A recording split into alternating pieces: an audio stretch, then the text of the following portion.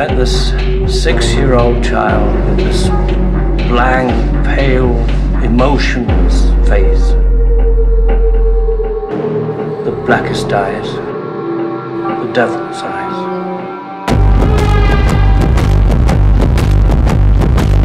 You take the red pill, you stay in Wonderland, and I show you how deep the rabbit hole goes.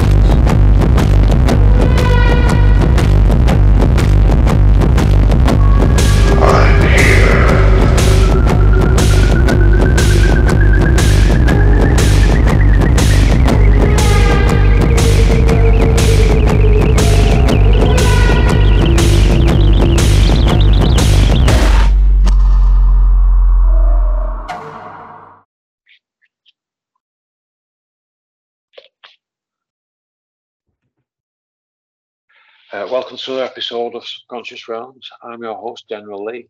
And for tonight, this extraordinary gentleman needs no introduction whatsoever. Ladies and gentlemen, please welcome Sir Robbie Marks. Now then, Robbie, mate. Hey, how you doing, Lee? I'm good, thanks. Yourself, Yeah, mate? it's been busy. I've been cranking out a bunch of art. I just finished a poster for the Ganja Grail in Maine. The Ganja Grail. Yeah. It's a big Ah. ganja competition, and they have a bunch of bands. It's in Maine. I want to say it's the last of September into early October. Last weekend, last No, weekend. it's coming up. Oh, here, wow, okay. September to October. Is it like a basically- big festival? Like? Yeah, it's a big harvest festival.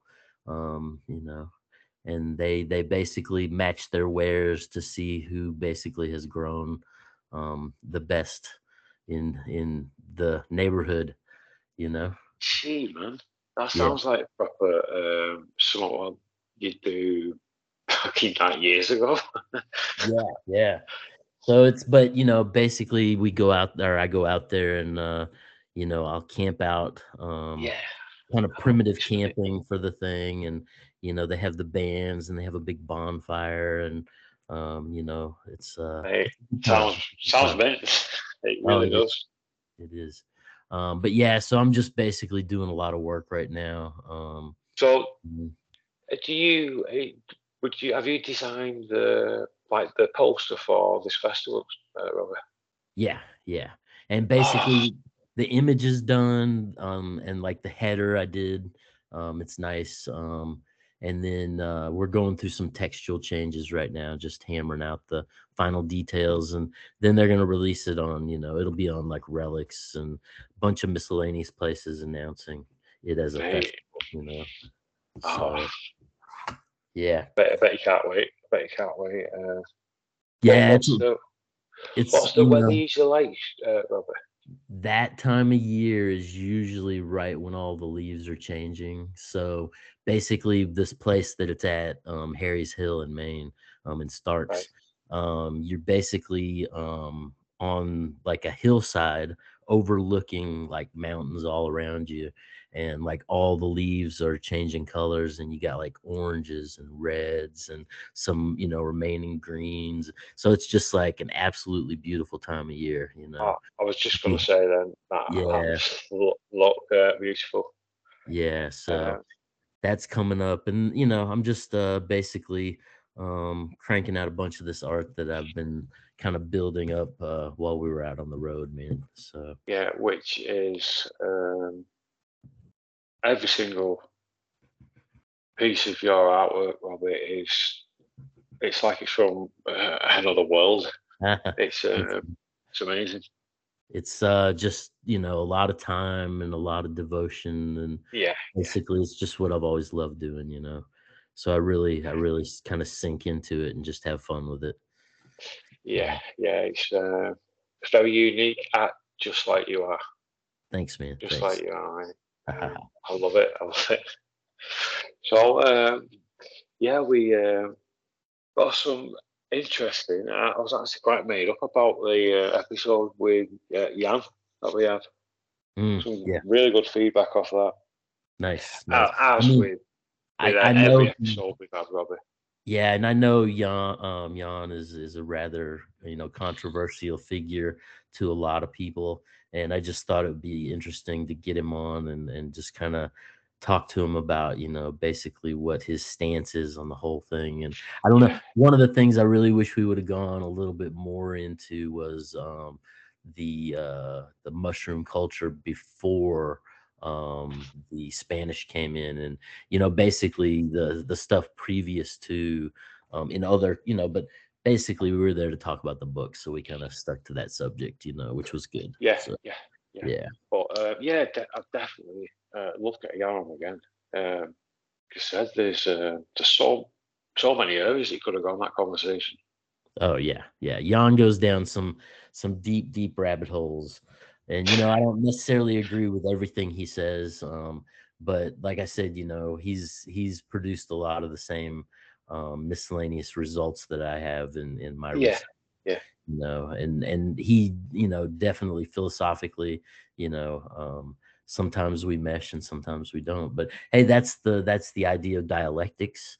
That's it the is. idea of, Right. that, which is basically, you go back to the Greek, and dialectics was basically was the idea of a conversation, you know so the idea of Yeah, yeah, having a conversation, those dialectics, it's like, listening to what other people have to say and comparing that to your own personal beliefs. And maybe you don't agree, maybe you do agree, but it's the idea of expanding the possibilities of what could be, I think, is the long-term net result of the conversation. yeah. I mean, well, think about it. If you're having a conversation with somebody and if you're just agreeing all the time, it will. I don't think it would be as interesting as if there would be some. And I'm not saying all the time, but I'm just saying if there would be like some like differentiations in what you're talking about. Yeah. That would make it more, like the conversation will go take a different path if you know what I mean. Right. But yeah, and I mean, Jan basically, as many subjects as he's been through, we were there to talk about the recent publication he made, so that was good. Yeah, yeah. Yeah. That was the book you just finished, literally just finished as well, wasn't Yeah. I finished it the it? night that we went on. You know. So, Perfect timing, mate. yeah. Yeah, Um, it's pretty much, I mean, besides sitting around and doing the art and, doing the house stuff and spending, time with the wife when I can, it's pretty much whenever I get the chance, I'm sitting and reading, you know. yeah, that'll be why. So your knowledge is just it's just incredible in so many areas. And And that, well, and I've got my own areas that I've definitely studied more than other areas, and um, you know, but a lot of that ancient, Mesopotamian stuff, and I ancient love it, mate. Atlantean, and a lot of that Yeah, stuff. I just really, I mean, years and years, I've just been, saturating myself in anything I can get my hands on, mate. because it's just some of the more interesting stuff that I've found, Very, very. to stimulate the mind. Yeah, yeah. Uh, which makes me wonder where we're going to go today, Robbie. Mm, That last episode was, I mean, the part one was mind blowing, but part two, going down the whole, that yeah, was talking about that the was something else, giants. mate. Yeah. Yeah, yeah. So what do you think? Was there something you specifically wanted to talk about tonight? Something different. Something different. What? I don't Hmm. know. Where do you think was a big good start for it? Yeah, I don't know. I was looking over some notes, and I was looking at some different stuff about, Inanna Ishtar, and a lot of the different, philosophical elements of the Babylonians and the Yeah, well, I'm not. Sumerians. I know a bit from like what's been briefly mentioned, but nothing in great detail. Yeah, let's see. That's the second book. We can find this over here, and we can kind of. Oh, I thought I stuck a post-it note in there. Yeah, and I'm sorry if I appear to be unprepared, man. You're not, mate. You're not. You're not unprepared at all. I think I'm just coming off right now. We was unsure anyway, which way, what would be the best way to go anyway. Well, I was anyway. It was incredible, like throwing the Anunnaki in it. Right.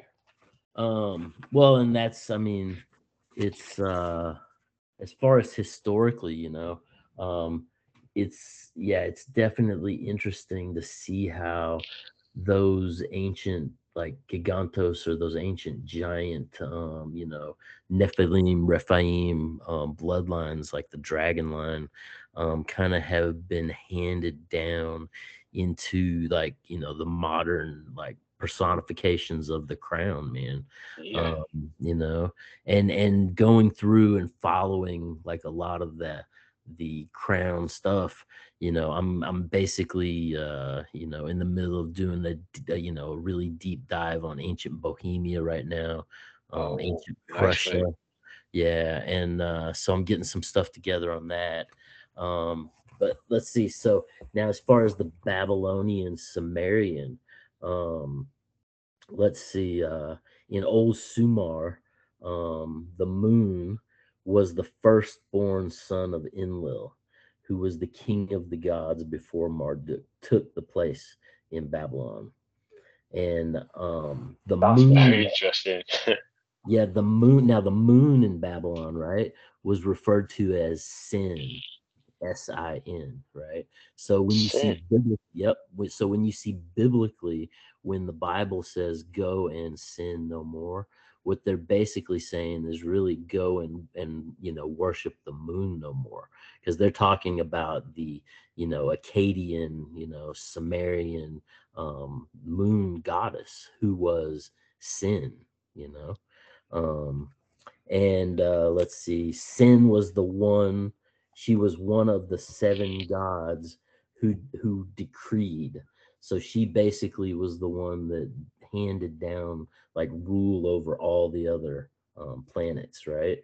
And these 7 miscellaneous beings, or high entities, besides Sin being the moon, right? You had Anu, who was the sky, and that's where you get the Anunnaki, right, from the sky. So the sky was Anu, right? And it basically says that it kind of churned forth these beings that were the Anunnaki, that basically fell from Anu, or the sky, as the fallen ones. Crazy. Yeah, and then you have Enlil, who was the earthly king. So he's basically the force that was put in charge, over the earthly realm. Yeah. Now then you have Ningharsag, who is the mother of the gods, and she's basically the same as Mother Rhea, who later became Juno after she passed. And then we have Enki, who is the god of wisdom, which is very much in line with, like, Thoth, Hermes. Right. So Enki falls into that same category as far as, being one of the gods of wisdom. Yeah. And so now you have Enlil and Enki. Enlil being the earthly king, right? And then Enki, who is the god of wisdom, who basically occupies the underworld. And I think we talked about him sitting on a tic-tac cubic throne, and in the freshwater sea in the hollow earth. Yes. We love hollow earth, don't we, mate? right. And he's basically growing the tree of life, in one of the pots that he's basically tending in the underworld. So then there was also one of the other forces of these 7 forces of ancient Samaria was Shemesh, who was yeah, Shemesh, who's basically the sun or pure light in its, in its essence. And then we have who most people have probably heard of, Ishtar, who, yep, is the goddess of sex and war. And basically, they said that the battlefield, was her playground, and she always determined like the outcome of war. So, and I think when you see the movie, have you seen the new Wonder Woman movie here in the last few years? Oh, is it Wonder Woman 1984? No, not from 19. It's the newer one, and it's a Marvel movie. No, is But it called? Is it actually called? I know I'm not sure. the, Well, but basically, what I was gonna say is that the Wonder Woman in the new Marvel movie, she very much reminds me of like Ishtar, and like the battlefield being her playground. Because when they really start fighting, and she's just like, moves like faster than, yeah, almost faster than light or something, yeah, yeah. Um, Oh, mate. yeah. So now let's see. Um and it was Sin, as now she was kind of wild and gender fluid. And much like the moon will pass from day to night to day and back, and be both in the day and the night, as she moves through her different, phases. Basically it was Sin as this wild gender fluid, goddess, that basically gave birth to Shemesh, who was the light. Um, Right. right. So it was basically, and here we have the story again of basically this goddess of darkness, and light, that basically gives birth to Shemesh, or the light. So it's very much that old tale of, the entities swim, the shadows swimming in the darkness, and then the Yeah, first thought form coming forth, was that birth of the light of Lucifer that the occultists speak of, yeah, um, and so that basically brought illumination with the birth of Shemesh. And again, that's that symbol of the circumpunct that you see, with the circle with the dot in the center of it. And you see it yeah. in various places. Um, but let's see. So as the queen of the heavens, being the queen of darkness, giving birth to the sun or light as Lux. Um, we must remember that every time we hear Baal, the word Baal, that this is a title. So it's basically Baal means Lord. Um, as Marduk was the god of the Lord of the storm, so they called him Baal. Um, and let's see, and his queen, Baal's queen, was Beltis. So you had Beltus. yeah, Baal and Beltis were the titles of the king and the queen in ancient Babylon, and also the ancient empire of Acadia. Okay. Um, yeah. So, but it's just interesting looking back at that whole mythos of the Babylonian Sumerian philosophy, and how it ties in with Egypt, how it ties in with those drifting nomads, the Scythians, that Yeah, distributed through Mesopotamia and into India. Um, and yeah, yeah. Um, it's just uh, it's incredible, isn't it? I like the stories, how it carries yeah, on. yeah. Well, and that's the whole thing, man. Is as you're going through this stuff, you do see that it was, what was it called, in the mysteries, when it was the spread of the philosophy of Nimrod, and it was called, oh, it's right on the tip of my tongue, but it basically meant setting the whole world on fire.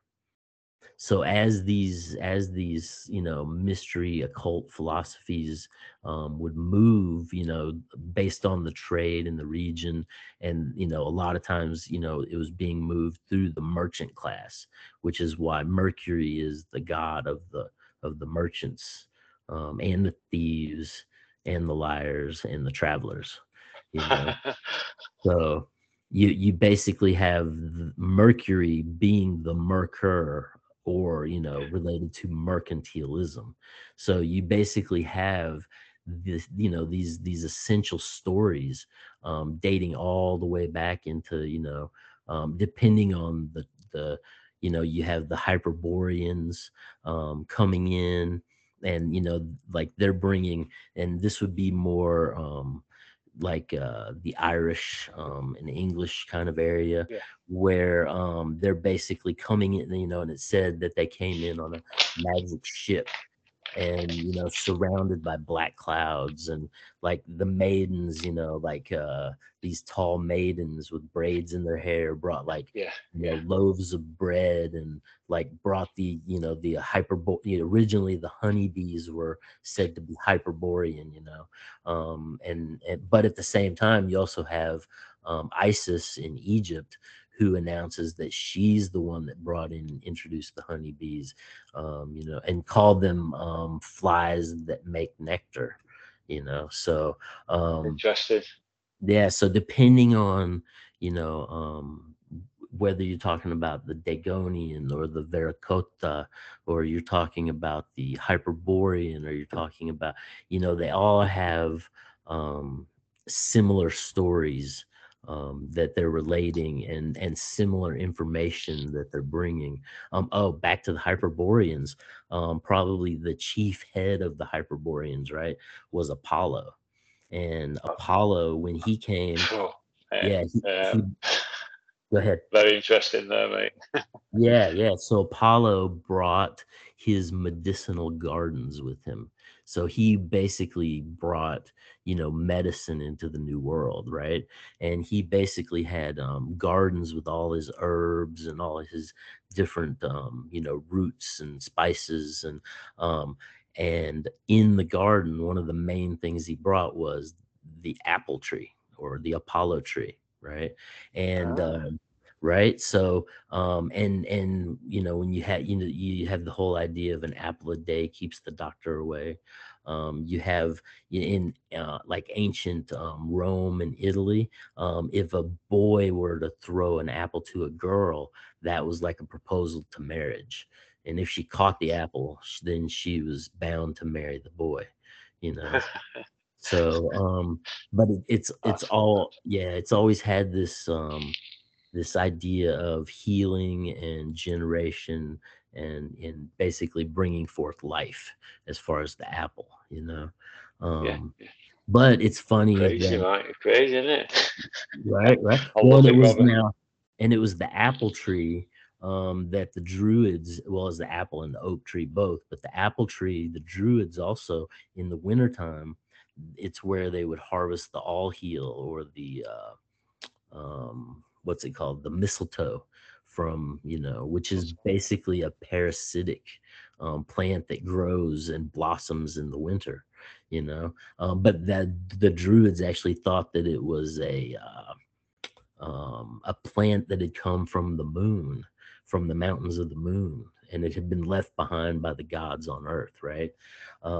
So they would basically go up and harvest this mistletoe with a golden scythe, on a certain day at a certain time, and basically cut the berries down, and they could never touch the earth, because it was the semblance of the idea that they were suspended between the heavens and the earthly realm.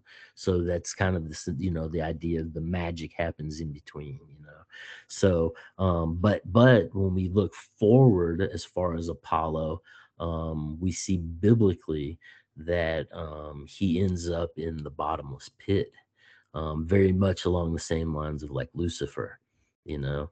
And a lot of the Christian philosophy, they basically prognosticate that at the end of time, when the seven seals are broken, that basically the spirit of Apollo is going to rise out of the bottomless pit. So it's this story of the return of the giants or the Nephilim, back from the being trapped in the black cube in the center of the earth. Yeah. It's fascinating, mate. It really is. Right.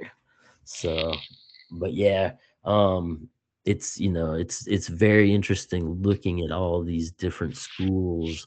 As far as the Dagon, and the Dagon people, getting into the idea that they told about Sirius B, being the sun behind the sun, before we had telescopes to be able to come to that realization, with strong enough telescopes.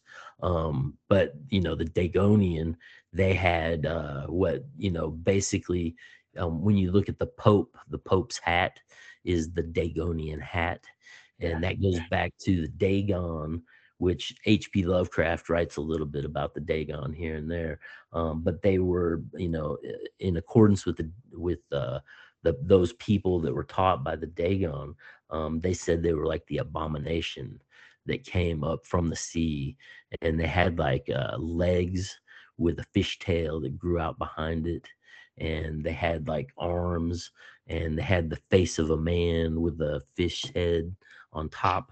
And they basically, they brought the rod and the measure, and they basically, um bringing back the civilization that had fallen, basically teaching us, how to build temples again, and how to, resurrect the miscellaneous seven schools of thought, from pre-Diluvian times. It's pretty interesting stuff, man. It is. Robbie? It's fucking incredible, mate. Right. It's like another remarkable perspective added to now, really. Yeah, especially relating to the fact that it's just with the use of the modern telescope that they knew that Sirius was basically our sister system, and we kind of dance around it.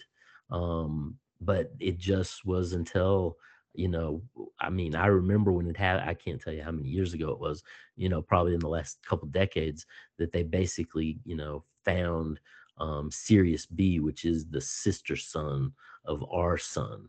And that goes into the whole the lower or the lesser mysteries of Egypt, where basically they would see Sirius rising, and at the point of the peak of the dog days of summer, Sirius in the daytime hours would be behind the sun.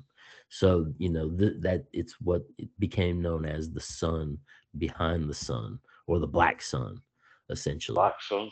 Right. Sun. And when you get all into really looking at that, the black sun, or Sirius B, is Set, or Setos, who was biblically, one of the sons of Noah, that basically came in and decapitated Osiris, for doing his mysteries, right.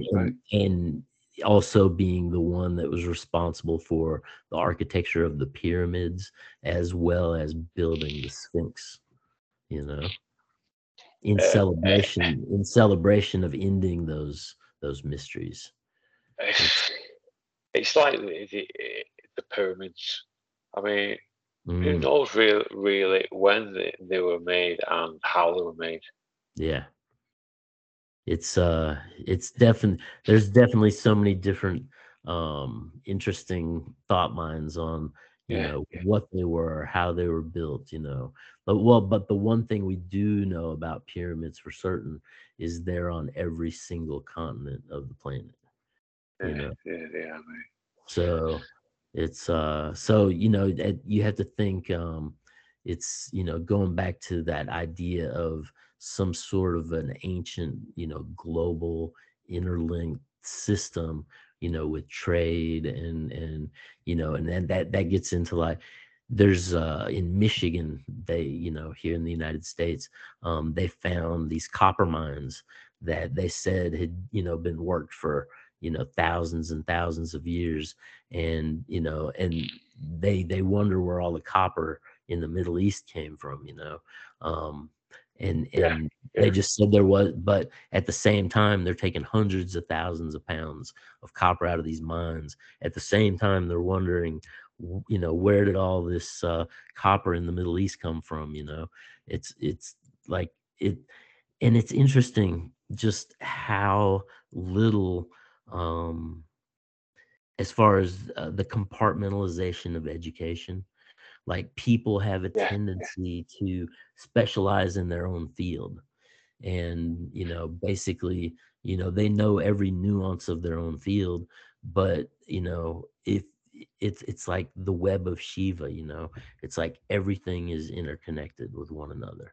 So I think the broader you can expand your understanding and realization, and I mean, there's just so much good stuff to dig in and read about. Oh, mate. And you know what? I'll tell you what. If people are listening and they're like, "Well, I don't really like reading." Okay, cool. You can go on archive.org and you can find super old texts that are talking about this crazy stuff, and you can bring them up on your screen, and you can highlight the page and tell your computer to read it to you. And sometimes when I'm really sleepy at night, I got a couple books going, and I'll just sit and I'll highlight the page, and I'll kind of be doing whatever I'm doing and let the computer read it to me. So there's just so many ways to mate, access this information now. Yeah, I guess it's a bit like Audible in a way. Yeah, but like not what you're saying. That can be more like focused on like a specific area. Well, the thing with brilliant idea, that, mate. Brilliant. Yeah, the thing with Audible, man, is and you do have like the Grimerica, crew, basically with their adult learning books, and a lot of the esoteric stuff that they're putting out, which is great. But yeah, a lot of stuff, man, generally speaking, Audible is very much pop culture. So if you're wanting to dig into like deeper stuff, then you kind of really have to, and archive.org is a great resource, as far as going and just finding some abstract subjects. Brilliant, mate. Brilliant. Yeah. This is like passing this kind of technique what you use, Robert. It's brilliant. Thank you. Yeah, well, and that's the whole thing, man. I mean, it's if you're into this stuff, and there's ways of doing it besides and there used to be a program that I used to use, AirRead, that you could take any PDF. So you could go to archive.org and find a PDF of a book and drop it in that app, and you could listen to it like audible, mate. Yeah. But they basically, through the course of updates, they basically outdated it, so you can't even upload a book on it anymore. So I'm basically looking for something comparable to that. Typical, that, mate. Yeah. Typical, isn't it? Well, in the summer, we'd be driving cross country, and my wife will be reading her book, and I'll throw on headphones and basically, have one of those old texts, from archive that I've downloaded, and just Brilliant, mate. listen to that as I'm cruising cross country, man. It's and it's honestly, I think it's more entertaining than any soap opera, that you're gonna see. Definitely, Because definitely. well, and honestly, man, when you get into a lot of these TV shows now, all they are is rehashings of these ancient stories. and it gets to the point where, you know, at a certain point it's like it's predictable. It's like occasionally there's some, you know, some good stuff, but it's yeah, I mean, yeah. Right, mate. It's right. I think like out of the start everything off. It's like what I'm trying to say now is like that Sumerian and the Anunnaki. I think that it proper threw me because I didn't expect that in the last installment what we did. Now, but mate, so if we get back into the whole Sumerian stuff, right? As far as the apsh being the fresh water, you know, and you had the salt water and the fresh water, right? And the way that the Sumerians looked at these were that they were like as two dragons or two currents almost, two right? dragons. Right, like a male and a female current force. And one of them they looked at as a red dragon, and one of them they looked at as a green dragon, or which became the green dragon of the alchemists, which takes us up into Eschenbach's you know, Grail, you know, quest. And you know, interesting, mate. Interesting. Yeah. And so basically those two dragons were the positive and the negative energies of the perceivable reality, essentially very much analogous to like the yin and the yang, right? Yeah. So you had the pushing and the grinding, you know, and that friction, that basically was what brought forth, you know, reality between the two, you know. So, and it was Tiamat was the name of the salt water. Is that the red dragon? Let's see, the two dragons. I would say you would have the red dragon probably as the red dragon's female and the green dragon is male. Female. And that probably gets right up into the green man as well. Interesting. Let's see.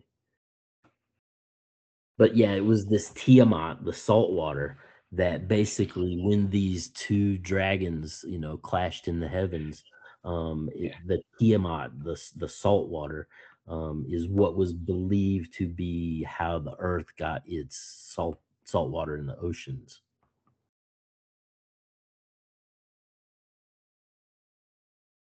Would that be in any way, shape, or form similar to Leviathan? Yeah, and that's exactly where I was going with this. So, oh, sorry. Right. But that's good. That's good. Totally. Okay. So now, in the Imu, what is it? The Enuma Elish. It tells us the quote here about Tiamat, right? It says, "Go and cut off Tiamat's life, and let the winds convey her blood to secret places." So the blood, we think, was the salt, what became the salt waters of the earth. Salt water. Yeah, and this Tiamat was said to be some 5 times the size of the earth. And right? And at one point, pretty big. It was said to be seen like a second sun, as its atmosphere, with its waters, basically shimmered and shined in the sky, reflecting the suns or the rays of Shemesh. And, you know, so the rays of Shemesh, the light, would be reflected off of the waters of Tiamat, the salt water, right? And when that you know, the head of Tiamat was cut off and the blood was distributed to secret places, that was basically at the point that the earth was given salt water and the ability to sustain life, right? Interesting. Right. And so now that this destruction happened in the house of Scorpio, right?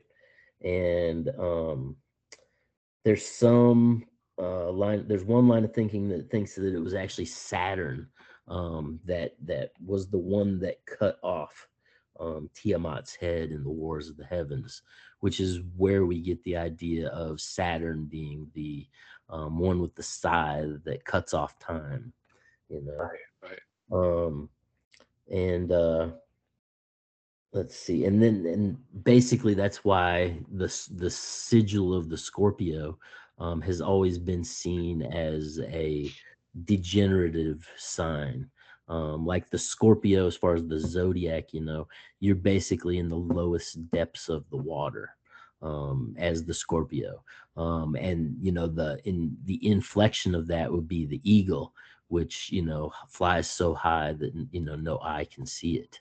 So you basically have that idea of falling and rising, very the mercurial kind of force. But it was also the reason that it was said that Jesus basically also died in the sign of Scorpio, as it was Judas's kiss, that they compare with the sting of the Scorpio. Because when a scorpion leaves a sting, it looks like a set of lips or a kiss, Right. Yeah. And it was also this same time in Scorpio when Noah went into the ark, as far as before the deluge came, so all those times are related to this point at which Tiamat's head was cut off, in ancient Babylonian, Sumerian, Akkadian, lexical. Right. Yeah. It's fascinating, isn't it? I love it. And now, and this is also where words like disaster and catastrophe came from. Right. Disaster, catastrophe. Being that disaster, right, means no star. So basically, after Tiamat was, and it was, there's a whole line of thinking that this was basically like a water planet that was in our solar system, and that through the course of some force coming through the solar system, that the planets got kind of banged around, and basically where our asteroid belt is in our solar system, some are led to believe that this is where once this ancient Tiamat was. Right. So sounds good, mate. and then basically the planets collided, and we ended up in our new alignment that we have now. And we were left with the asteroid belt, but the Earth through the course of this gained salt water, and possibly could have gained the moon as well at that point. That is fucking hell, mate. It just gets even more interesting as you go along. Right. Well, and that's the whole thing, when you read Paracelsus, or if you read Rudolf Steiner, and they talk about, all the metals coming from essentially gold. And it's interesting, the idea that Steiner conveys, that the moon actually was birthed from the earth, whereas in some of the Egyptian stuff, there's some talk of Thoth kind of positioning the moon into its orbit, as far as I don't, and that's led some to say that it was like a ship, and they drove it into its orbit. But we do know that the moon itself is made of what is it, silica dioxide, from samples. Yeah, and yeah, which is basically glass.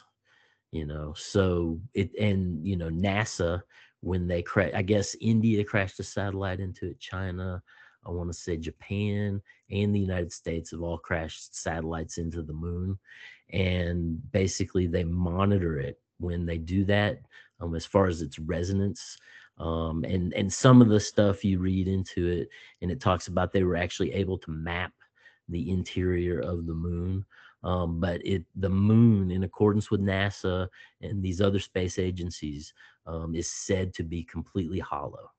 So it's basically a giant glass ball that's hovering in the in the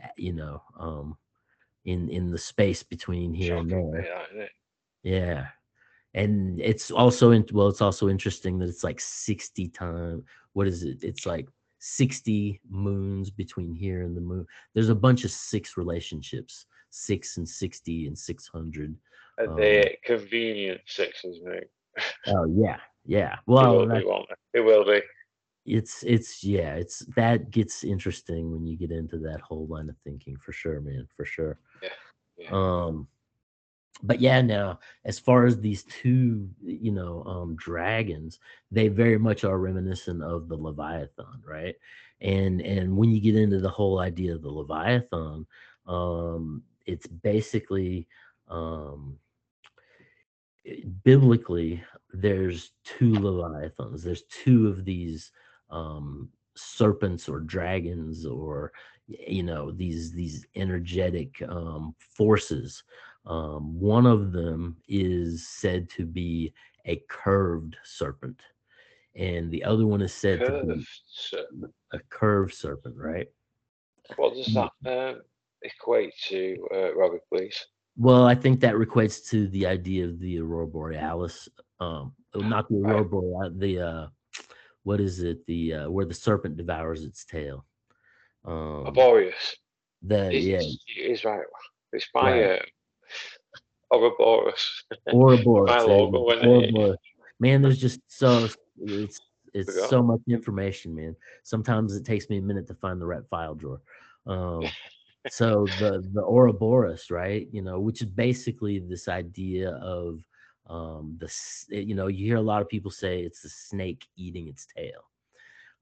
But that is not truly what it is. The Ouroboros is actually the snake speaking itself into existence. So it's actually creating Believe itself me. from nothingness. But like all cycles, that works both ways. So yes, it could potentially be the serpent devouring its tail versus the serpent, eating its tail. Yeah. So yeah.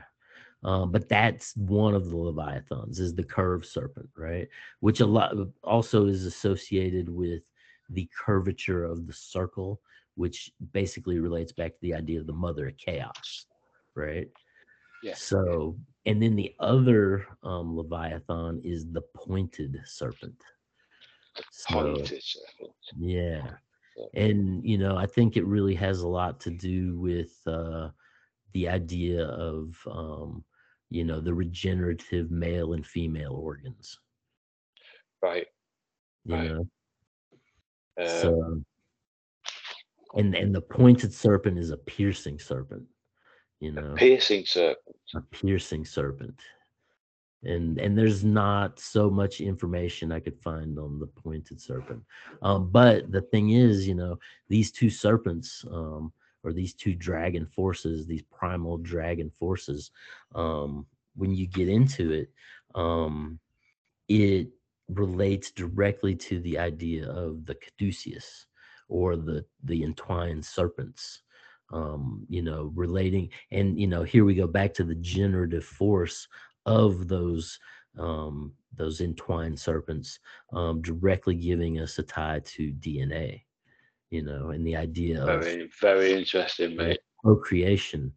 And um these symbols of the caduceus, they go all the way back. I believe there's one example in ancient, Transylvania, that predates, Samaria even. But we Really? see, yeah, but we see these entwined serpents, culturally, moving through Mesopotamia, like into, it's just, it proliferates, and right up to the modern, caduceus of Mercury, that the medical association has basically, um, Yes, they you know, do, don't they? There's some. yeah. Yeah. So now back to Mercury again. Remember, We talked about Mercury being the god of the thieves and the merchants and the liars and the travelers. And he basically has this rod or the staff that has the two entwined serpents on it, right? And those two entwined serpents, they're basically they're secreting a sacred oil that is basically the creative function of commerce, right? And when you really look at what it is, it's this oil and it's coming from snakes. So it's basically a snake oil. So, and then in Mercury's other hand, he holds the money bag, and he has the wings on his feet ready to fly.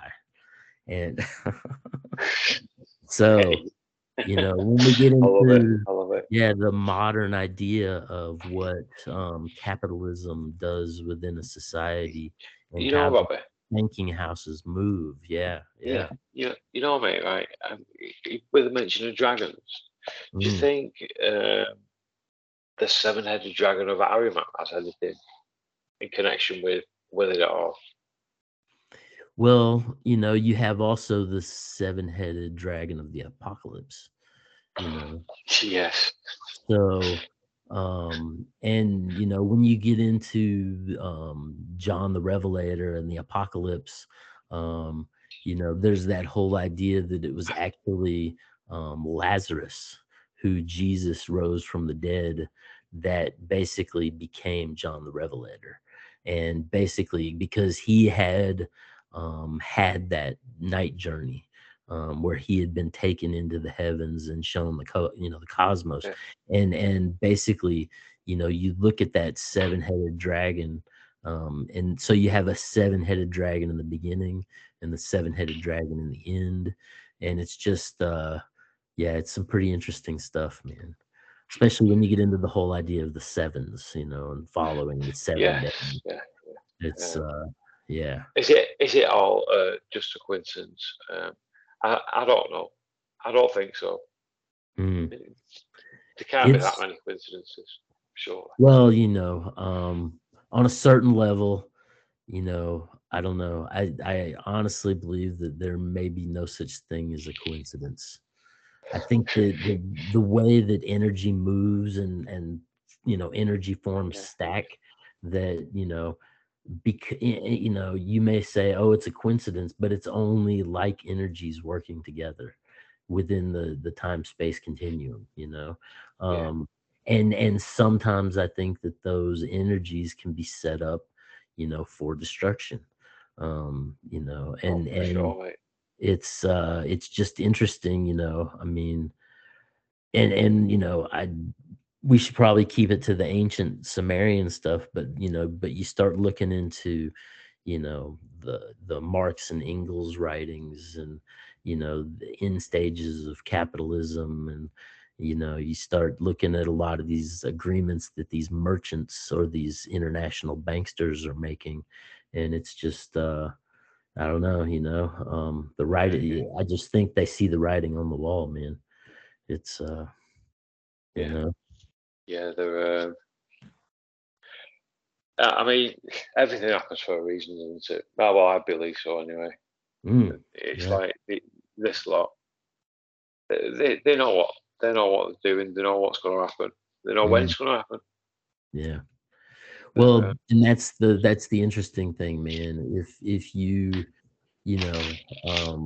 I think that the way the universe functions is it's kind of like just a fractal, and if something can manifest, it will, so it's like, should you be surprised with anything you see? Probably not. If you have the open-mindedness to be able to say that the possibilities are endless to all extremes, I think that I think most likely are. Yeah, I think that what we really all, if you read, all the ancient texts and you get into all these philosophies and you start walking down these paths, what it all really comes down to is knowing thyself, knowing yourself as a person, realizing how you are in the world and why and how you perceive the way you perceive the things that you perceive, and it's, we can all get, fooled by the snake oil, man. Oh, yeah, definitely. It's because it's just, they just grind that stuff out and sell it everywhere, man. you know it's like we were talking about, before the show started. It's like you look at, like, they say Guinness for strength, and the soda pop Moxie, to basically give you some nerve, or what, take a shot of whiskey, you take a shot of courage. It's all these ideas that these things can empower you, and then when you take that and you use it as a marketing campaign, and play on people's subconscious, realizations, you know, it's and that's very low level, that's just, if you research, like, what's his name there, Madman, the advertising, Edward Bernays, um, Madman, I love it. Yeah. He was the madman of advertising, is what they called him, and he's the guy that's basically behind the idea that sex sells. So if you include sex in it, then it's going to titillate someone to the point of, it's there was an old practice, where and you still have it going on occasionally, where one of the Chinese restaurants I used to eat at, they used to dip their plates in opium, and then what? basically, yeah, like an opium wash, man. Yeah, so basically, that's pretty extreme. Yeah, well, so then they would let it just a light wash, man, just so it's just a little bit on the, and then it would dry on the plate. And then when you get your your buffet and you eat all your food, when you get done eating, you feel really good, and you're like, that's my favorite. That's my favorite. Yeah, that's my favorite food ever. And so, I, like I said, I know a restaurant that got shut down for doing it. It's so on all levels, there are people out there. What do they say here in New England? They say, in the wintertime, you rub two pennies together to make a nickel. It's it's brilliant, isn't it, mate? Yeah, but it's kind of just the state that we're born into. I mean, and it's not necessarily that money is the root of all evil, but it's the love of money that's the root of all evil. Yeah, I think it's a huge problem, mate, isn't it? When you get the likes of the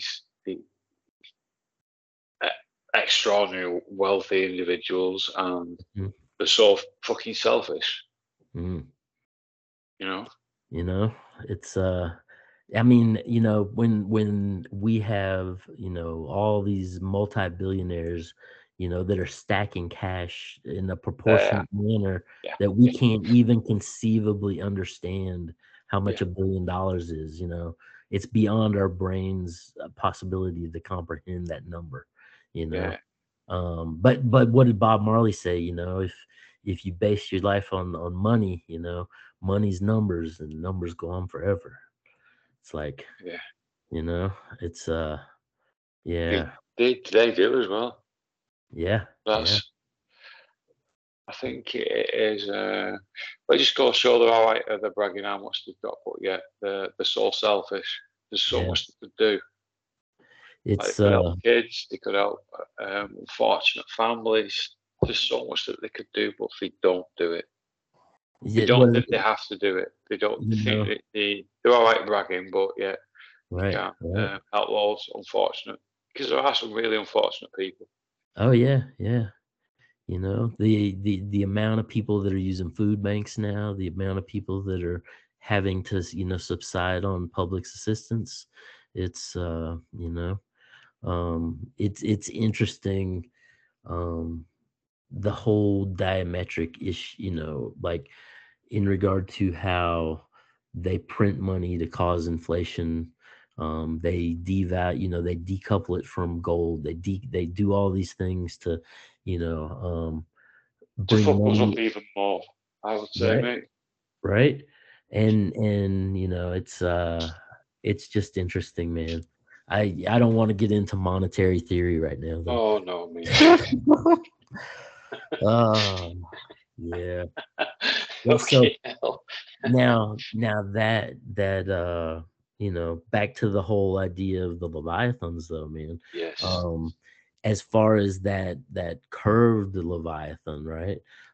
It's said, when you get into some of the as far as some of revelations, but also some of the non-canonical texts, they basically talk about the idea that the curved serpent was basically salted and preserved, like put into a state of Salt and preservation, pepper.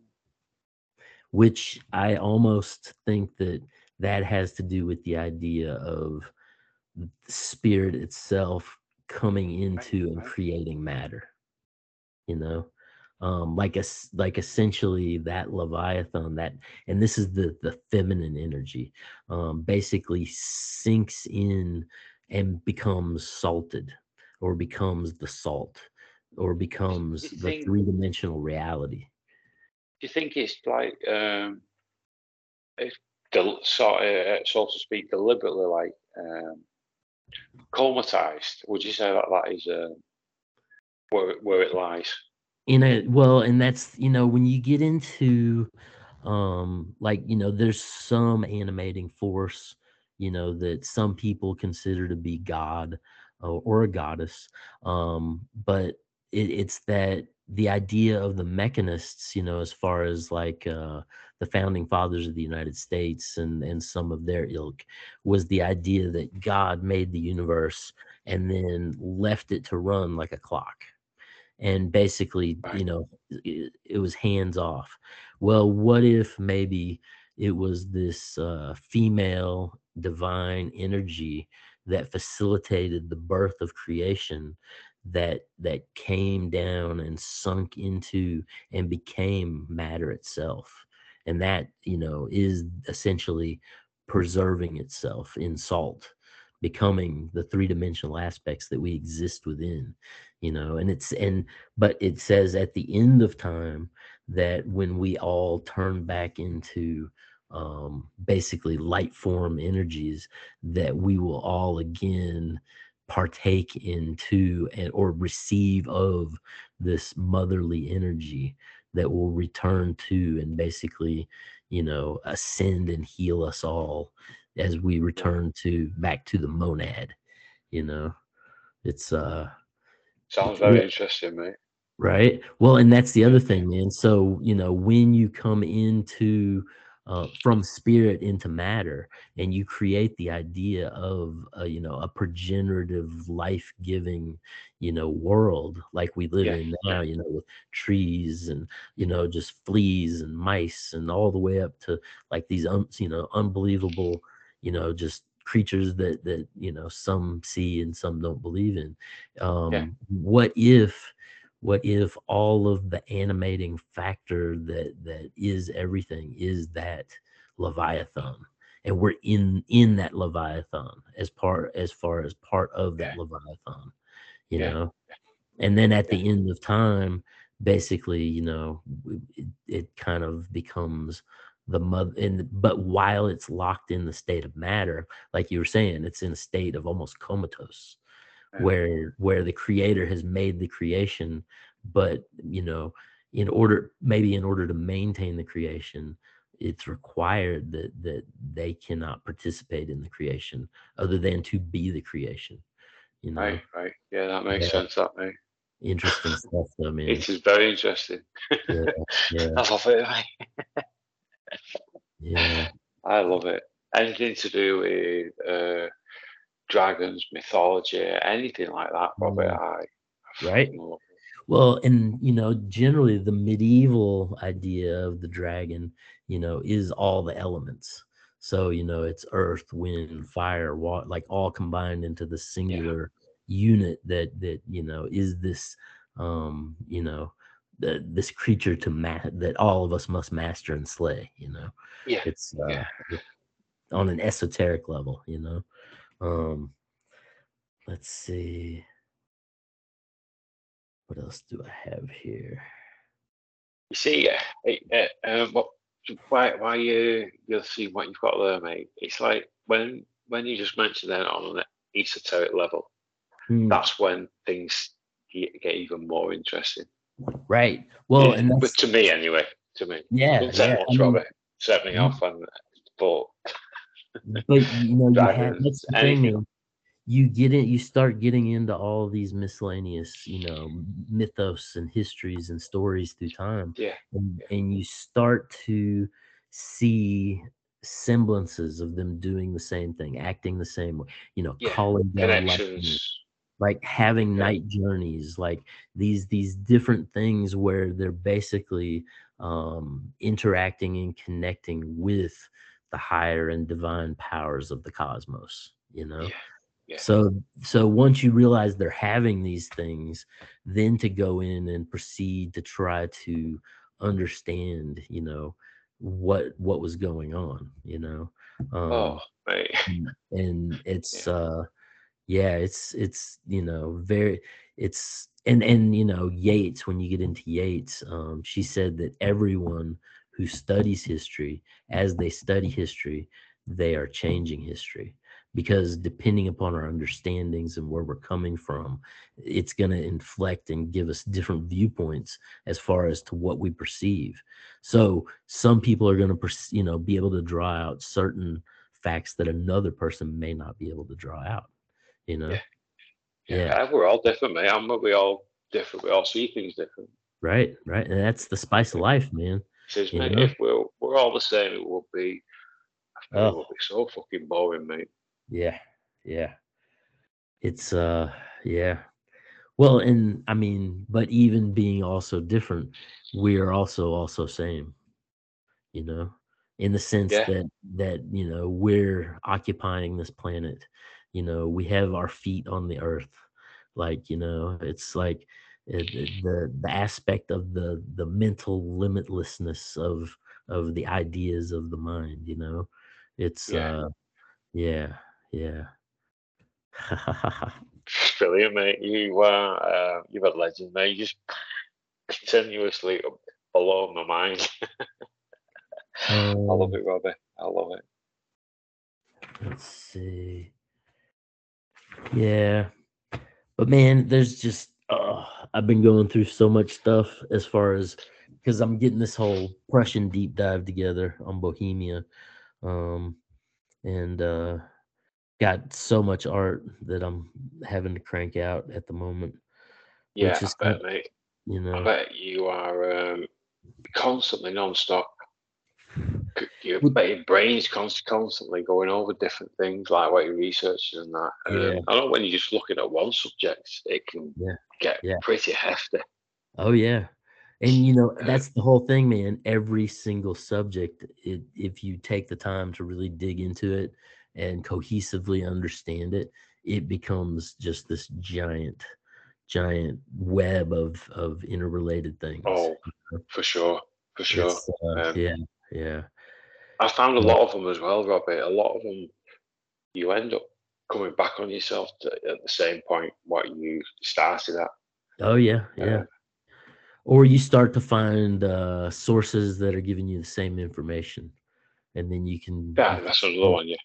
And then you can start to say, well, I'm not the first person who's made this realization.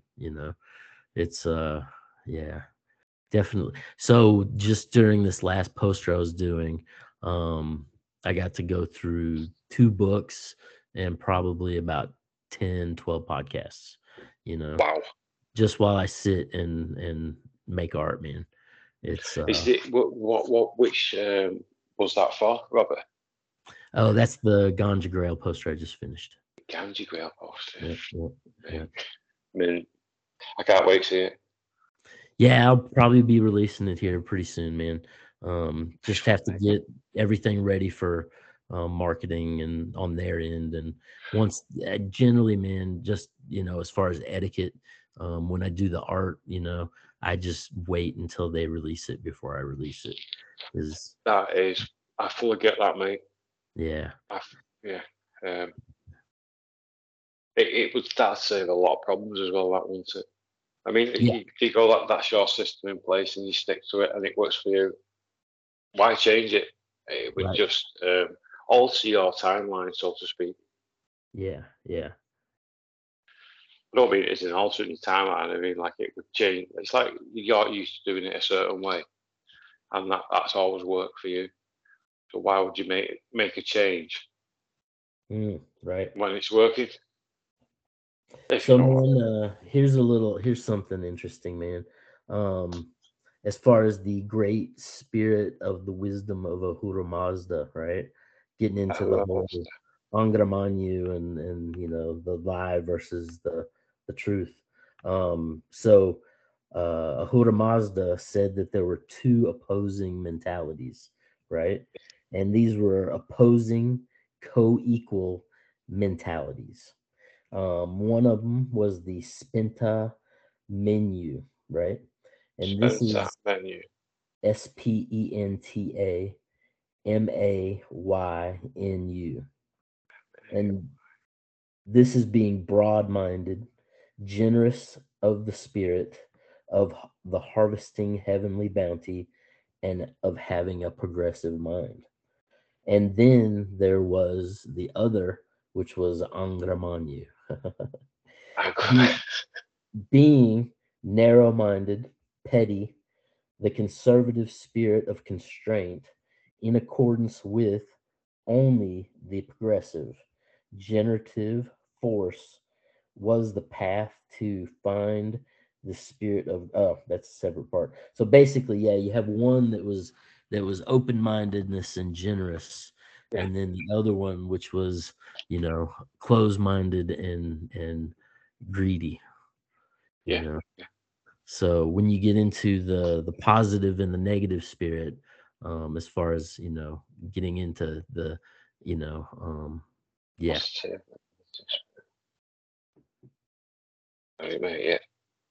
well, and so back to the Leviathan too, the idea of that coming into and creating matter, that would also relate into the idea of Adam and Eve when Eve ate of the fruit and brought death into existence. As far as so if you were to come down in and create a bountiful, life-giving, plane of existence, at the same time, by de facto, forcibly, you would also create death. Right. Cyclically, yeah. So. Yeah, it's like one doesn't come without the others, is it? Right. And where there's diamond, there's dark, there's light. Yeah, the yin and the yang, those two dragon forces moving against each other. The Ouroboros, both creating itself and destroying itself. It's yeah. So it seems this episode's been a lot about those two serpents. It has, mate. Yeah. Well, now, go ahead. Just a quick one, mate, Robbie. I'm not quite sure if you know about this, but we've got the flag of Wales is a red dragon. And yeah, that's Wales. And I know I was in London at one point, man, and in certain areas with the obelisks, you also have a lot of those black dragon sculptures as far as coming from the monarchy, Yeah, I mean, you've got that, but also as well, you've got from Anglo-Saxon flag was a white dragon. White dragon. There was around the Arthurian times. Right. Claimed that there was a legend of a white dragon battling with a red dragon, and the white dragon being the English dragon, and the red dragon being the Welsh dragon. Welsh dragon, nice, interesting. Yeah, and that's but again, the two dragons battling. these two, forces. Yeah. And when you get into back to dialectics in the conversation, it's I start to think on a certain level that a lot of this World Economic Forum stuff and Yeah. the Klaus Schwab, and I think it has to do with creating the narrative force, as far as one Yeah. side Yeah. versus the other. And it's yeah, I mean, like Hitchcock said, you have to have a basic element that drives the story, and it doesn't matter if Yeah. it's Yeah. Yeah. X, Y, or Z. But in order to precipitate, I mean, I mean, they're almost like comic book characters, man. Yeah. You know, it's It's crazy, mate. yeah. Oh, I love it all. Oh yeah. I don't. I mean, I'm not into. Obviously, I'm not into when people actually getting hurt, and it's like all the wars and all that bullshit. It's just unnecessary. Mm. It is, But yeah. mythology is me, mate. I just love it. Well, All I this what think we're going over now. It's incredible. But I think what mythology really does for us, in a great way, is it gives us different ways to look at things and have realizations about the world that we live in. Yeah, yeah, You know, yeah, and that echoes in, and right up to modern times. You yeah. know, it's Yeah. yeah, It is. It's extraordinary, Robert. Because there's that many different pantheons, that many different realms, mhm, right, and a lot of them are just so similar, right. Well, but from so completely different times. yeah. Oh, yeah. Well, in back to the whole echoes. What Mark Twain, history doesn't rhyme, it echoes. Um, but it's and how we were talking about the caduceus as far as the medical caduceus. That symbol with the two snakes that are wrapped around the fiery torch is the symbol of trade and barter.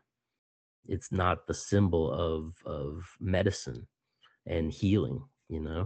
um the symbol of a single serpent on a staff, being from Asclepius, is basically the symbol of healing and medicine. So when you see a lot of these hospital associations, it's just interesting that they would Yeah, choose to use the symbol for barter and trade over the symbol of the healing aspect. you know yeah. It's crazy, isn't it, mate? Yeah, yeah, yeah. Trying to think. The serpents. We were talking about the serpents and that. It's yeah, but it's it's quite interesting.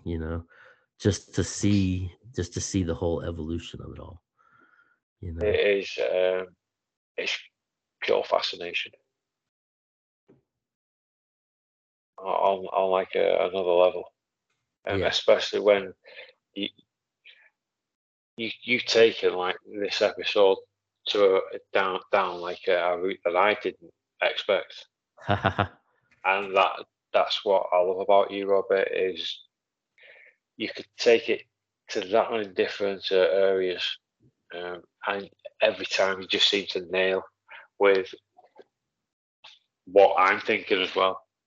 Mm.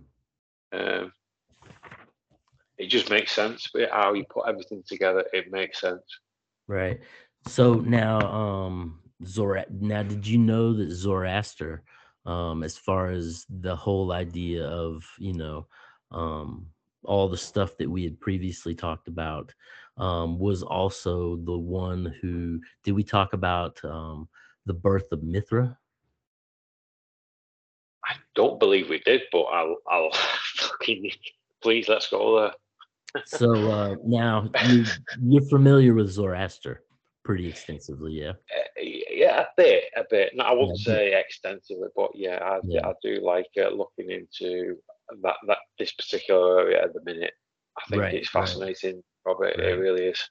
And I've heard you bring up several questions with other people, in regard to Angramanyu and Yeah, yeah, and the demon of the age and technocracy and well, it was Zoroaster who was actually behind the birth of Mithra, right?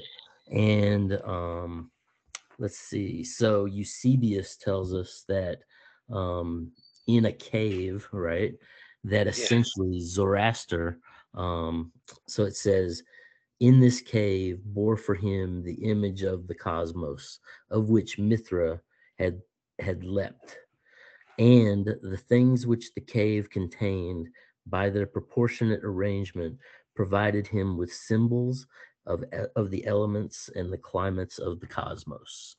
So basically, Zoroaster, when we get back into the idea of those Zadoks that I was talking about, as far as yeah, the sons of Noah and how they were going around and practicing Kabbalah and basically spending, long contemplative times in caves meditating, yeah, right? Very much along the same lines, Zoroaster would take long jaunts into caves and meditate, and so it was this cave essentially that there was a weeping willow a right weeping at willow. a weeping willow inside of a cave with a hole in the top, right? So light was shining down in to illuminate the tree, Yeah, and the weeping willow was growing right next to a fresh spring that was bubbling up right there, right? right, So here again we have the symbol of the divine waters of creation, watering the tree of life, right? and right, and then you have the rays of the sun coming down and illuminating, and so and from the spring, you have the bubbles, which are basically, air form, filled with all the elements simultaneously around them, as far as the reflection. But next to the interesting. stream, yeah, next to the stream was a Patar stone, essentially. Well, at least the definitive definition of a Patar stone, which would be one of these tall standing stones. And, we see the Patar stone in the megaliths around Yes, England and Ireland, as far as, the what are they called? Is it a cromlech stone? I'm not quite. so, Um, and I could be wrong here, mate. The But cromlech stone may be one of them. It may be one of the biggest ones that fell down. But basically, it's a tall standing stone that they plant upright. And a lot of times it's related to the phallus.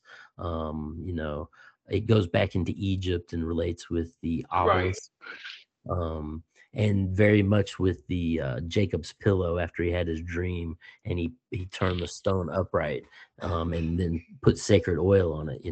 So you have this Patar stone that is next to this weeping willow and this bubbling brook, that basically, they're burning sacred oil on the yeah, stone.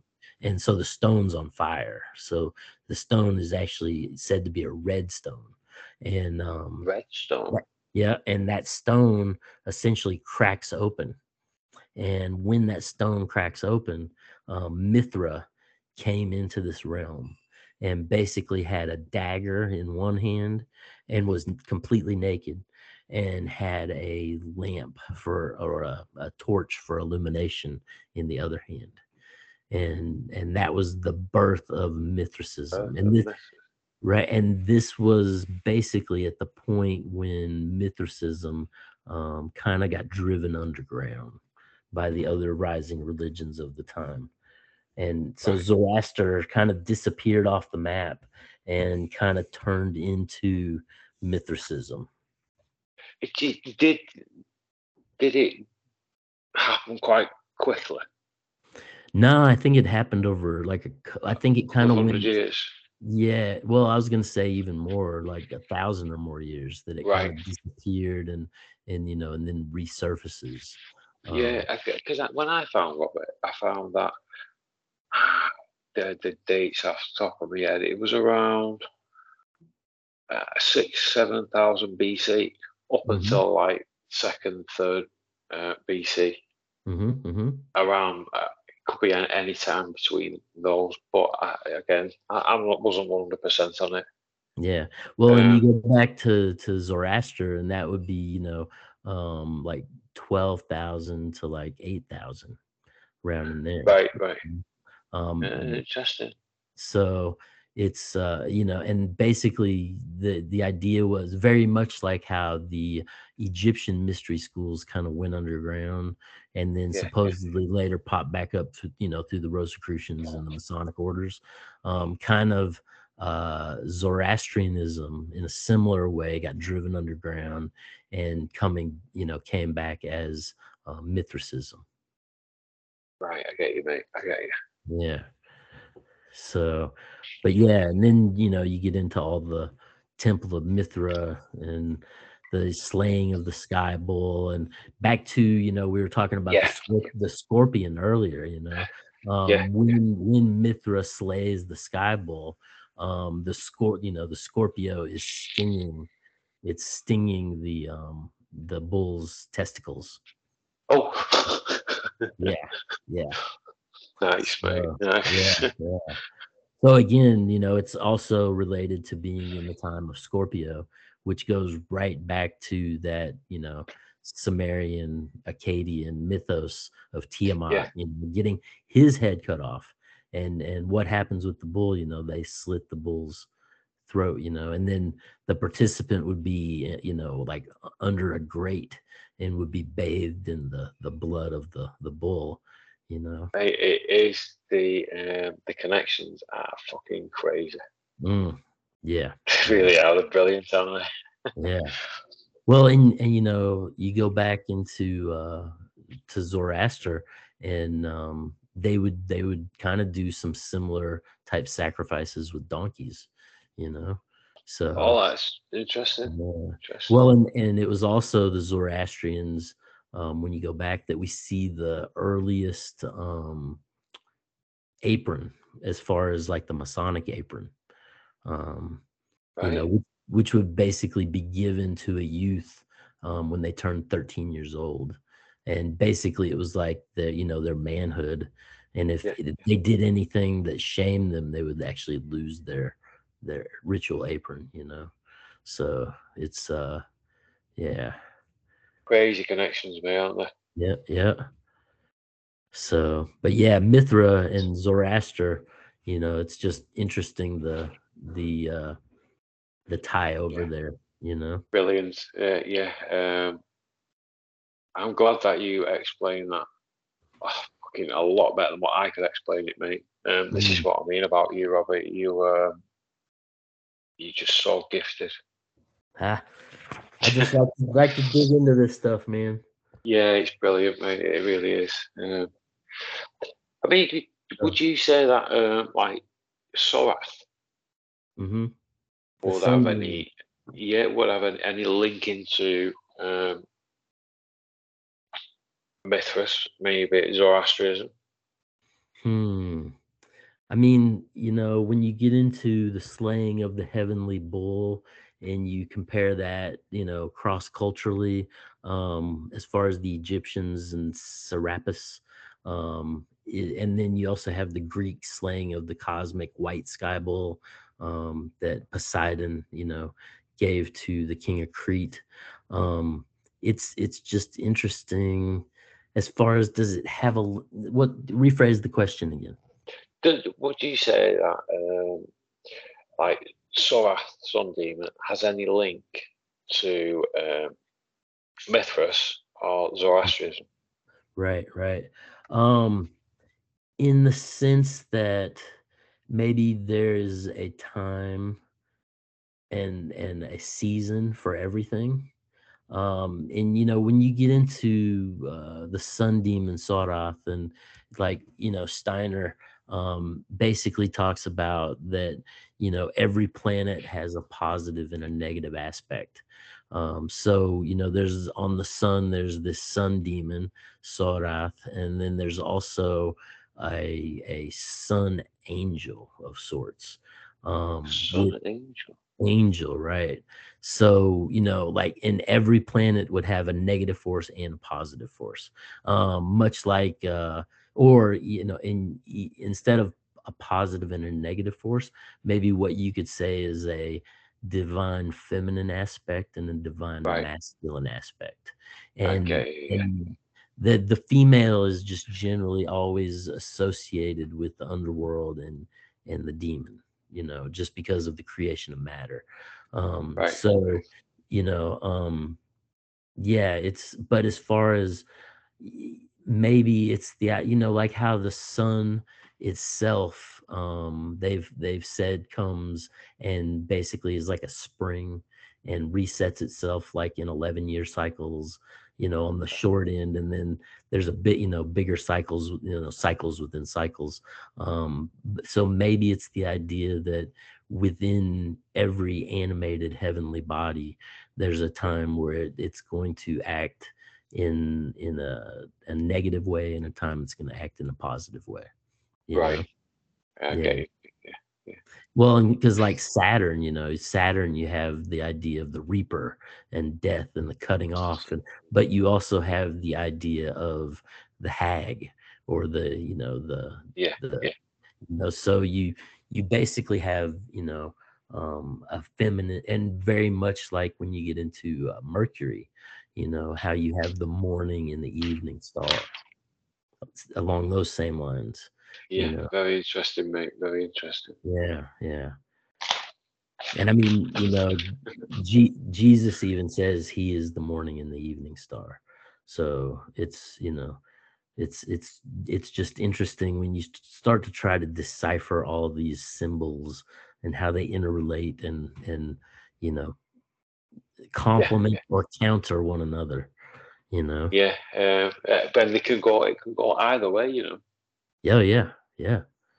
And well, and you read some of the old texts, and they'll talk about, like, this will happen in a hot Jupiter, or this will happen in a cold Mars. So now you're again back to dealing with alchemical aspects, as far as the hot being the fire, the cold being the water. So it's Yeah. it's when you read Paracelsus, like, all of those aspects are entwined in the whole, and Yeah. Yeah. through the course of different um, outside affecting forces, you can, excrete or subdue those forces. you know Yeah. Yeah. yeah, Yeah. yeah. It's So it's fucking fascinating, mate. yeah, it's I mean, it's a lot of very philosophical kind of stuff, man, when you get into it. Yeah. um so now, let's see. And that's the other thing. So that original Mithra story, right, Yeah. is from the mountains near Persia. And I can liken it to Zoroastrianism. and it's funny that Zoroaster himself was the prophet of Ahura Mazda, while simultaneously, worshiping, and I don't know, man. I almost think that when you really look at the story of Mithra, to me, it almost has airs of summoning up an entity and bringing some sort of egregore into the world. That Um, is just you know, because, fascinating, mate. well, Really. so now if you go, and I directly relate this to a story in the Bhagavad Gita, where basically and I've talked about this before, but there's this entity that's equivalent with Lucifer, that's in this timeless space that basically is doing some sort of a cosmic alchemy and gets like shouted down and is made to fall into matter. And as that entity is ascending through the heavens and the cosmos and coming through space, it's basically crying out to the other archons in the universe, and it's saying, where should I go, where can I go?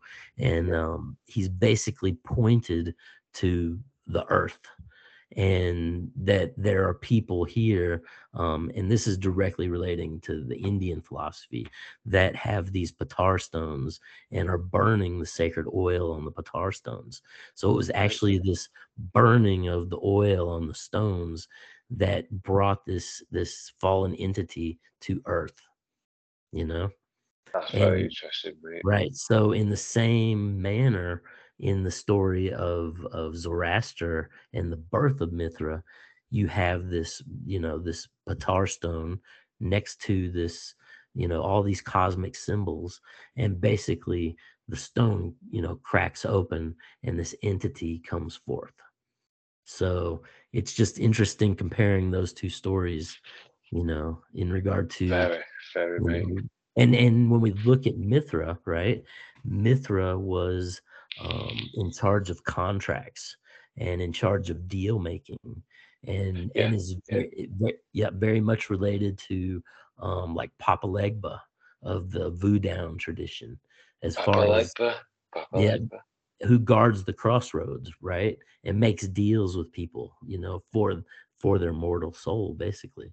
Yeah, Um, yeah. and so and I don't know if you know the legend over here, but I kind of grew up in it in the South in the United States. Oh, Papa Legba. Papa Do you Legba. know? Do you know, mate? Right. I've I've heard little snippets about Papa Leg, but not. I've Yeah, never gone deep. I think I should really. Because all yeah. the voodoo, it's just fucking hell, mate. It's as fascinating Oh as yeah, anything yeah. else. It So is now incredible. as far as are you familiar with the blues artist Robert Johnson? I'm not no Robert Johnson. Is Okay, that the one who sold his soul? Soul to the Devil, right? He's the Yeah, first yeah. one that was also in the 27 Club. So Ah, right. 27 yeah. Club. So now Robert Johnson, he's down in West Helena, Arkansas, basically West Memphis. And supposedly they say that he was horrible at the guitar, like, and he Yeah, could not sing at all. And people kind of just walked past him and never paid him any mind, because basically in Helen, and even to this day, if you go down to Helena, Arkansas, you can catch some miscellaneous blues acts just sitting out on the corner playing music, man. really. Oh yeah, for sure, for sure. Um, so nonetheless, Robert Johnson, he proceeds to go out to what they call the crossroads, right? Right. And it's And an actual area where you can go to. yeah, so I've been to a couple places out there that Right. they have said are the crossroads. I don't know if they were the actual one, but it's right outside of Helen, Arkansas. And and now when you get into the crossroads, right? A true crossroad is not the X as far as two roads crossing one another, right? Right. A true crossroad is three roads coming together, Right. right? So basically, it's symbolic of the path of the practitioner and choosing between the left and the right hand path of knowledge, right? Right. So you go out to these crossroads, and there's a whole formula, and you basically dig a hole and you bury a treasured position, and and then you basically bring forth Papa Legba. And Robert Johnson basically sold his eternal soul and learned how to play the guitar better than anybody else at that time. And he came back into town, and the people that knew him said they could not believe the difference of how, just really how good he was, you know. And so it's this quintessential legend. It's very, Faustian, but Yeah. it's the quintessential birth of rock and roll as a form of music right there at the crossroads with Robert Johnson. That was the birth of rock and roll, man. You know, and I bet and it is really. yeah, And this was it Papa Legba who was allegedly sold the soul to? yeah. So Papa Legba, Right. much like Mithra, is the garter of the crossroads. He's the one that makes contracts and makes sure Yeah. people, keep to their deal. And it's the whole idea. Don't let that deal go down. It's you know, Yeah. Yeah. um, but Don't let it's that deal go down.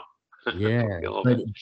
Love but it, mate. the whole thing with Mithra, and it ties into Serapis and that cosmic white bull, just as far as seasonally, there's and there's a lot of Masonic beliefs say that as the cosmos turns, a lamb can be born one day, and just because of the shifting of the stars, it can cause it to die the next day.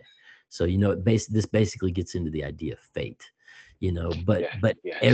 every year, they basically would. And Serapis, the Egyptian bull, was basically a spotted bull that was the offspring of a mother. Spotted bull. Yep, of a mother that had been struck by lightning, right? Oh, So and they're taking this offspring, this illuminated offspring, and sacrificing it to um yeah. Pluto would be the most um appropriate thing as far as from what I've traced down. Yeah. um it's and then but it's the idea of the cycle and the sacrifice required within that time span, and the giving and the taking of life, and very much related to agriculture, and Right. the rising agricultural societies of these Yeah. times. Yeah. you know Yeah. yeah, yeah, but it's just Crazy, mate. interesting. Yeah, but it's just interesting, the whole link there, as far as, and when you look at Mithra, and we've recently had what is it, Bloomberg, that and I guess it's there in the city of London. And do you know about this? There's a What? Mithraic Yeah. temple. Yeah, mate. Yeah, It was yeah, yeah. after World War Two. You know, after the bombings in London. Right, and Uh, they it, found it, and they basically moved it and yeah. reestablished, this ancient Mithraic temple. Yeah. Um, It's meant to be one of the most yeah, well preserved, like Mithras sites on the planet. right, Meant to be. right, right. I would love to go there, Robbie. Love to, Yeah. but Oh yeah. you know, Um, well, but I also it's think, not close to me. I live at the near enough opposite end of England. So, yeah, yeah. So it's a ways. Um, but man, oh I yeah, just I just find it interesting, the modern links of Mithricism, and how um, a lot of that seems to be kind of genuflecting back into the modern mythos. It's yes, yes. yeah. I agree with you, mate. I mean, I know. I'm not quite sure if you've seen. Have you seen Raised by Wolves? No. Oh yeah, I did see that. I did see that. That was, yeah. What is it? The guy there that did Alien? Ridley Scott. Ridley Ridley Scott. Scott. Yeah, Yeah, yeah, yeah, yeah. yeah. And I really enjoyed Prometheus. That was probably one of my favorite movies he Oh, did. brilliant! That Prometheus. Yeah, but this Raised by Wolves was definitely quite interesting, huh? Yeah, it was. Well, the symbology in it was frightening, but Oh it's yeah, in most things now. There's right. loads of shows now with Yeah, symbolism in it. But yeah. with it's Raised by Wolves, it was like Mithras, Yep. and I thought it was brilliant. Oh yeah, yeah. It was in how that they had the cult going around, and they had the whatever magical radioactive thing, and yeah. It's have you watched all the seasons on it? yeah. Yeah, that was brilliant. Yeah. I don't know. Funny because I usually spend about, I don't know, maybe an hour, 2 hours a day chilling out with my wife, and we watch a couple that's a bit of shows. telly. Yeah, Yeah. I Yeah. try that route. It's a bit of balance, mate. I know a lot of it's bullshit on telly, Oh but yeah. there are some good shows there. Oh yeah. Well, it's entertainment, man, you know. Yeah, yeah. I mean, Some if brilliant things. if you're aware of the active forces that are trying to, influence your psyche through the course of watching those, and you can see them, like, and I almost look at a lot of what modern television is as just more retelling of these. I mean, I think at a certain point, there's only so many story structures, you know, Yeah, yeah. and There's a lot of them are just a waste of time watching them. yep. Now, have you seen Raising Jupiter? Raising Jupiter. I don't know what's this, mate. Raising Yeah, it's Jupiter. a movie, but it's very much along the lines of the Sumerian gods as far Raising as, Jupiter. you know and that's, when you get into the whole Sumerian culture, this, like, the sacrifice, right? As far as we're talking about different, Yeah, before, before animal sacrifices were, I mean, I think animal sacrifices were always there, but they ran in tandem with human sacrifices. And I think that those human sacrifices, um you know I was going somewhere with that and I got sidetracked. is it But Jupiter Rising, Robert? oh, Jupiter Rise. But so the Yeah, Sumerians, yeah, yeah. So the Sumerians basically said that the human sacrifices, right, were basically the the oil that kept the universe turning, that kept the gears of something along those interesting. lines. So basically, the human sacrifice was required in order to facilitate the turning gears of the universe. And they, Conveniently. yeah, Yeah, and I think that that's very much along the lines of when you get into the Egyptian Serapis, and when you get into the white bull of Crete, and when you get into Mithras, as far as the heavenly yeah, slaughtering of the bull, that I think that this is kind of along the same kind of lines, yeah, where yeah. nature requires death in order to facilitate life, something along those kind of Yeah, you lines, mate. Yeah. you know? So yeah, yeah. It's just it doesn't matter which way you go, Robert. It is all to me fascinating. Ha ha ha. I love it Yeah, all, it mate. is. I love it all. It's all very fascinating, man. Yeah, it is, mate, and all very relevant. I think.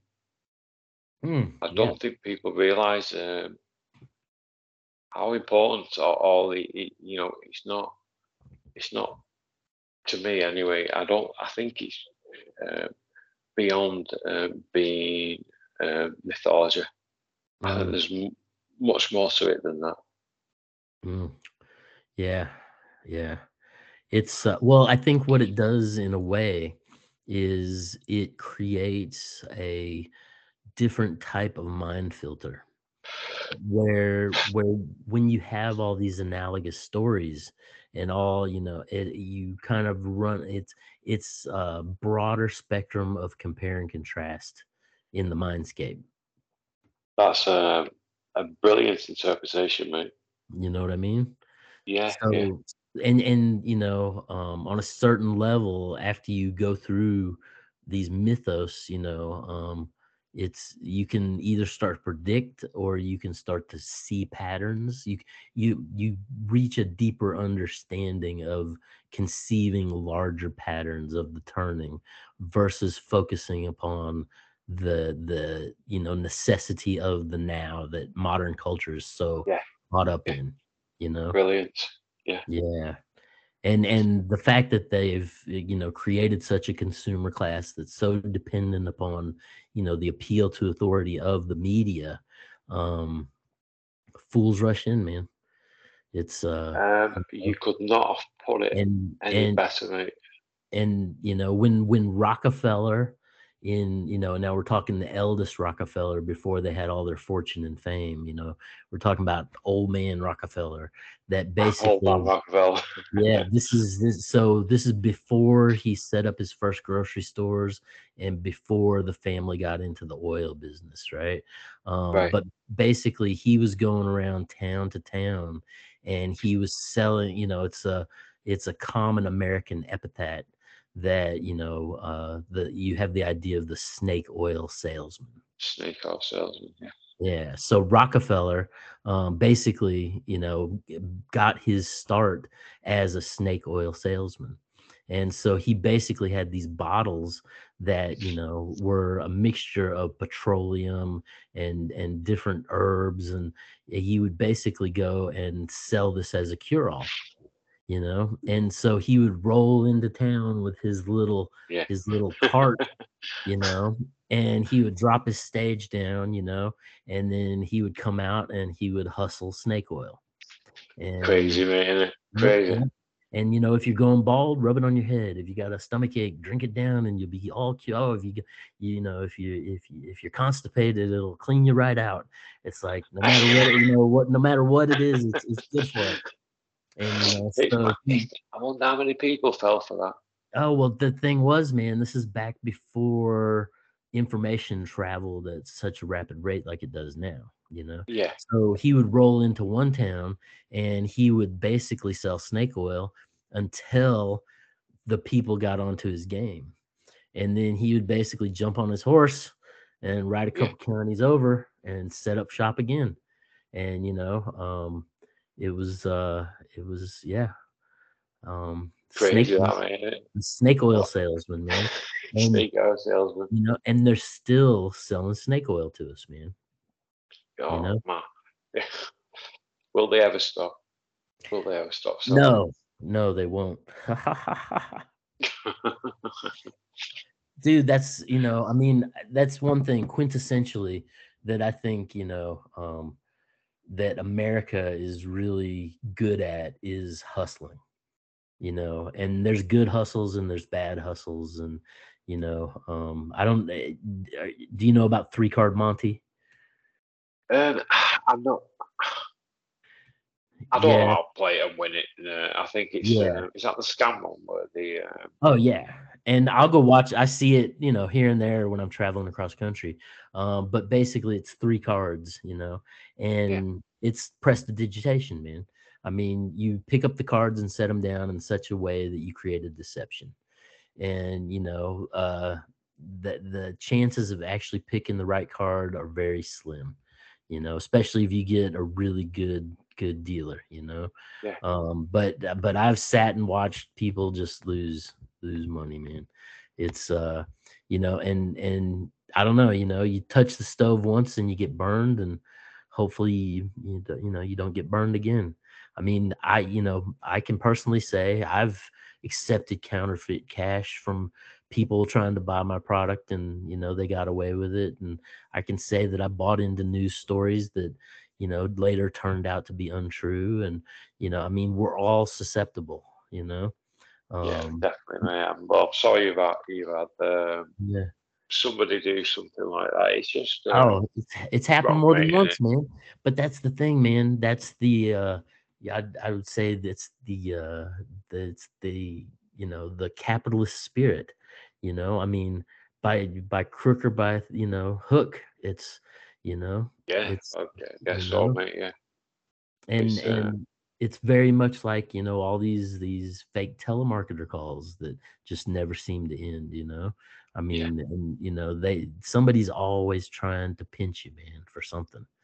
It's and it all goes back to that snake oil, man. So okay, so finishing up right with these 2 snakes, right?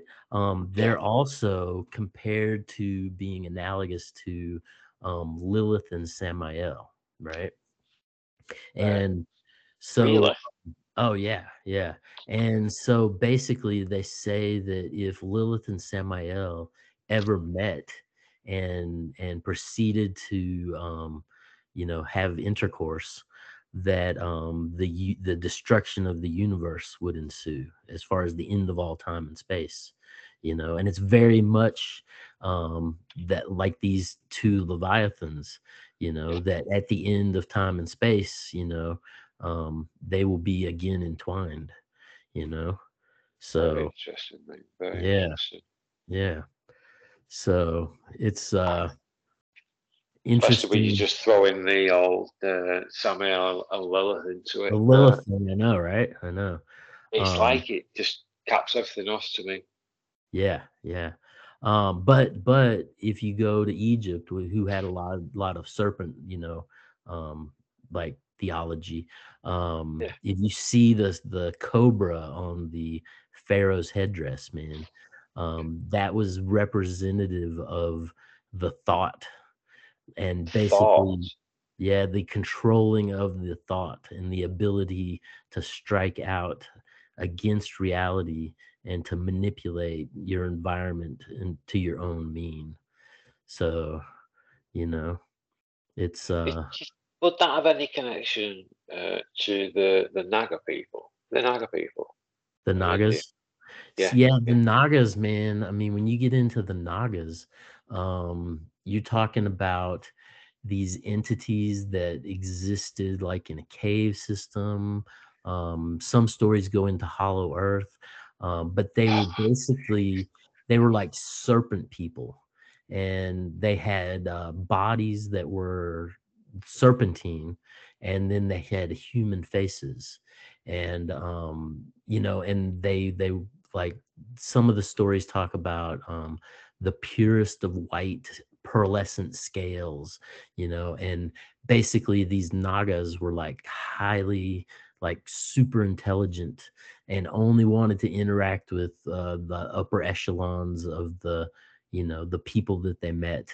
And it ties into some of the beginnings of some of the royal bloodlines as well, as far as serpentine, anguipede, parentage of some of the miscellaneous bloodlines in Asia, and the Merovingian bloodlines. Well, that would be more anguipede, yeah. So that would be more snake. But yeah, there's several different. But the Nagas are definitely, and they were said to guard some of the most sacred information. And yeah, the Nagas are definitely interesting, man. Yeah, yeah. They certainly Yeah, are, mate. yeah. Rather. But yeah. I think we could even get another one out of this one. Well, that's the whole thing, Incredible. man. There's so much serpentine stuff, Yeah.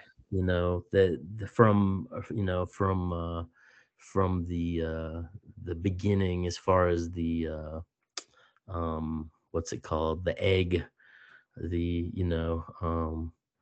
to and the egg had the giant serpent wrapped around it, the cosmic egg, essentially, Cosmic egg.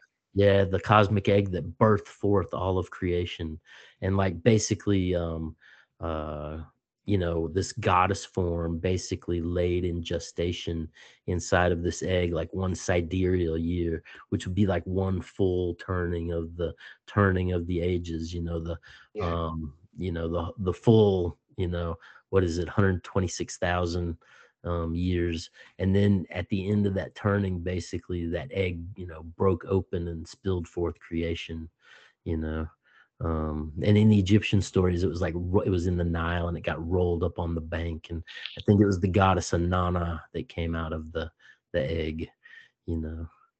Fascinating, mate. Really Yeah. is. But the earliest Saturnian cults basically had that egg with a serpent wrapped around it, going up. Very interesting. Yeah. So it's that just so much serpent stuff through all the time, man. Yeah. Yeah.